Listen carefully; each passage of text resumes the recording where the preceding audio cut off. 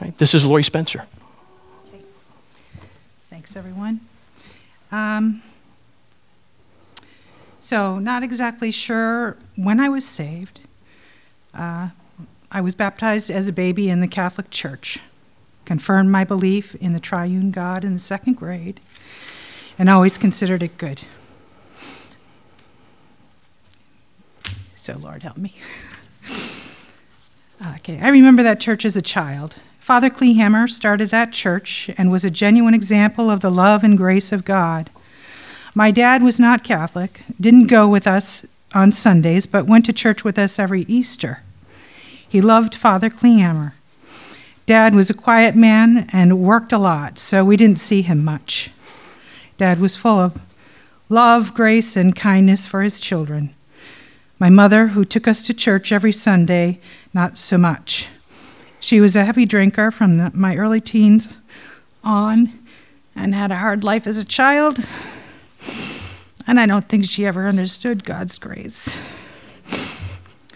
So in high school, I became involved in Young Life, a reputable Christian ministry, youth ministry, and it was wonderful and I loved it.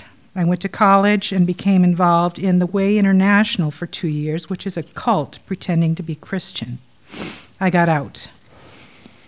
From that point on, I decided to be self-sufficient, beholden to no one, no more churches, no more letting anyone tell me what to do or think about with my life. Okay. When I was 22, my dad was diagnosed with cancer, and they gave him 6 months, and he lived another 2 years. And let's see, what else? I had a beloved Uncle Paul who was also diagnosed with cancer, or a brain tumor at that time. And my mom was also diagnosed with cancer. And so, Paul died first. 3 months later, Dad died. Mom died 2 years after that. She gradually wasted away with disease like Dad and Paul. Bob and I were married 6 months after Dad died by a justice of the peace. We didn't go to church, didn't even think about it. After Mom died, I became very angry with God, and I remember being in the yard by myself, talking at God, and I said, "How could you? How could you let people get so sick? How can you let them wither away and die like this?" I turned my back on the Lord for 11 years. I stopped laughing. During that time, I had high expectations for our marriage and for our children, and high ambitions for myself. And those years were dark. 8 years into it, with 2 young boys, our marriage was in deep trouble. A few years later, Bob found a church and started going by himself. At that time, several women I worked with were talking about God a lot, said they could not live without God's help. I agreed to meet with the pastor of that church Bob was attending and his wife at home. I was skeptical, had decided long ago, all churches just want your money. I agreed to go to services. We brought the boys, and they loved it. We learned a lot of scripture there and about God's love and grace for a time. During Sunday services, we confessed our sins and were given absolution. The pastor used to say, "I wish Jesus would come back right after a Sunday service, because then the whole congregation would be received into heaven." I found I was sinning during the week, and I said to myself, why do I keep on sinning? Why can't I stop? I don't think I can do this. I'm no Christian. I was trying to stop sinning in my own power. Like the Catholic Church, in this church, ongoing daily repentance was not taught, where we could confess our sins to the Lord, ask for forgiveness, and then be assured we were forgiven, with strength to do better by the power of the Holy Spirit, which is what God does for his children. I was not reading the Bible or praying regularly on my own. I was not seeking God well. In this particular church, there was no mention of God's kingdom being available to us now. The church was centered on the pastor, not Jesus. It appeared one had to strive to be good in their own strength. Toward the end of our enrollment there, I read in Luke 17:21, where Jesus says, "The kingdom of God is in the midst of you." I listened to Kay Arthur, Steve Brown, and others on the radio. I asked myself, so why aren't we living in the kingdom of God now? And what does that look like? A bit later, a long time, late 90s, okay, still the same church. Both of our teenage boys were in trouble. Not drugs, not bad friends, but they were in heart trouble, and something was wrong physically. At the time, I didn't know what the source was, but possibility of death for both was very real. When I explained what was going on to our pastor, to doctors, to close friends, and many folks in the schools seeking help, one person listened to me. She offered understanding and sympathy, but had no solution. Some thought I was going crazy. Some said I was just a really bad mother. Some said drugs were the problem. One administrative sort said, kick him out of the house. If you don't, he'll still be living with you when he's 40, and he'll take every cent you have. Some who didn't even know our family said, you must just have really bad marriage. In fact, our marriage was again in deep trouble. Given the combined circumstances, I was on the verge of collapse. I'd looked everywhere for help and found none. I placed blame on those who, to my mind, either refused or were unable to help. I had looked everywhere except to the Lord. A bit later, a long-time believing friend from work who had just been hired listened to my story. A couple days after that, she saw a TV show about the effects sleep deprivation has on children. She said to her husband, oh my word, that's Laurie's son. That's what's going on with him. And she told me about it next day. And she was right. I probably really got saved around the time Luis Palau came to town in 1999.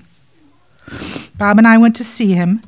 We walked into the Civic Center, and a live chorus of 1,000 voices was singing, "As for me and my house, we will serve the Lord." My heart melted. I felt incredible peace at that moment. First time in a long time. We hooked up with a small group and did a study of the Gospel of John. John's Gospel will forever be my favorite, especially chapters 14 through 17. As I read, the words leapt off the pages and into my heart like never before. The following verses are all from John chapter 14. Jesus is speaking to the 12 on the night before his crucifixion. He says, "Let not your hearts be troubled. Believe in God. Believe also in me. In my Father's house are many rooms. If it were not so, would I have told you that I go to prepare a place for you? And when I go and prepare a place for you, I will come again and take you to myself, that where I am you may be also. And I will not leave you desolate. I will come to you. Yet a little while, and the world will see me no more, but you will see me. Because I live, you will live also. In that day you will know that I am in my Father, and you in me, and I in you. And if a man loves me, he will keep my word, and my Father will love him, and we will come to him and make our home with him. And these things I have spoken to you while I am still with you, but the Counselor, the Holy Spirit, whom the Father will send in my name, he will teach you all things and bring to your remembrance all that I've said to you. Peace I leave with you, my peace I give to you. Not as the world gives do I give to you. Let not your hearts be troubled, neither let them be afraid. And I tell you the truth, it's to your advantage that I go away, for if I do not go away, the Counselor will not come to you. But if I go, I will send him to you. In John 16:33, Jesus says, I've said this to you so that in me you may have peace. In the world you have tribulation, but be of good cheer. I have overcome the world. We started going to a different church where we saw God moving in the hearts and lives of others. A Jesus-centered church at the time. They were experiencing the kingdom of God now. They were studying God's word and praying for each other a lot. As I read my Bible and prayed, the Lord became more real to me with each passing day. I learned God is in control and carries us through bad times when we let him. I need to be reminded of this regularly, like a child who has to be reminded of the same things over and over. I learned I could go directly to the Lord anytime, confess my sins, and that he would forgive me on the spot. That by the power of the Holy Spirit, he would help me do better. I learned there is great power in prayer, that God hears every prayer and lives in the hearts of believers. That my biggest sin was failure to seek the Lord, that abiding in him would best help me see, confess, be cleansed of my sin, and help me drop the baggage. I learned that the Holy Spirit is alive and that I could cry out to the Lord in any situation and he would show me the way. Still, I forget this regularly and need reminding. The Lord bound up my shattered heart there. He healed my husband's heart. He healed our marriage, and he healed the hearts of our children. I no longer get angry most of the time, though there are still certain situations that will set me off. I'm less self-centered, have almost no expectations of anyone or ambitions for myself, aside from asking the Lord to show me the way. The example of God's love, mercy, and grace that we see in Jesus is so much more powerful than any expectations or ambitions of mine. In Matthew 9:13, Jesus says, "Go and learn what this means. I desire mercy, not sacrifice." And in John 15:12, "This is my commandment, that you love one another as I have loved you." I fall short and continue to be weak, but when I'm weak, he is strong when I allow him to be. Goodness. I can do nothing without God's help if I'm not abiding in him, praying, confessing my sins, offering praise, thanksgiving, reading his word. I'm not going to be able to receive his help and can muck around all the day long. So praise and thanks be to God who is in control and whose mercies are new every morning.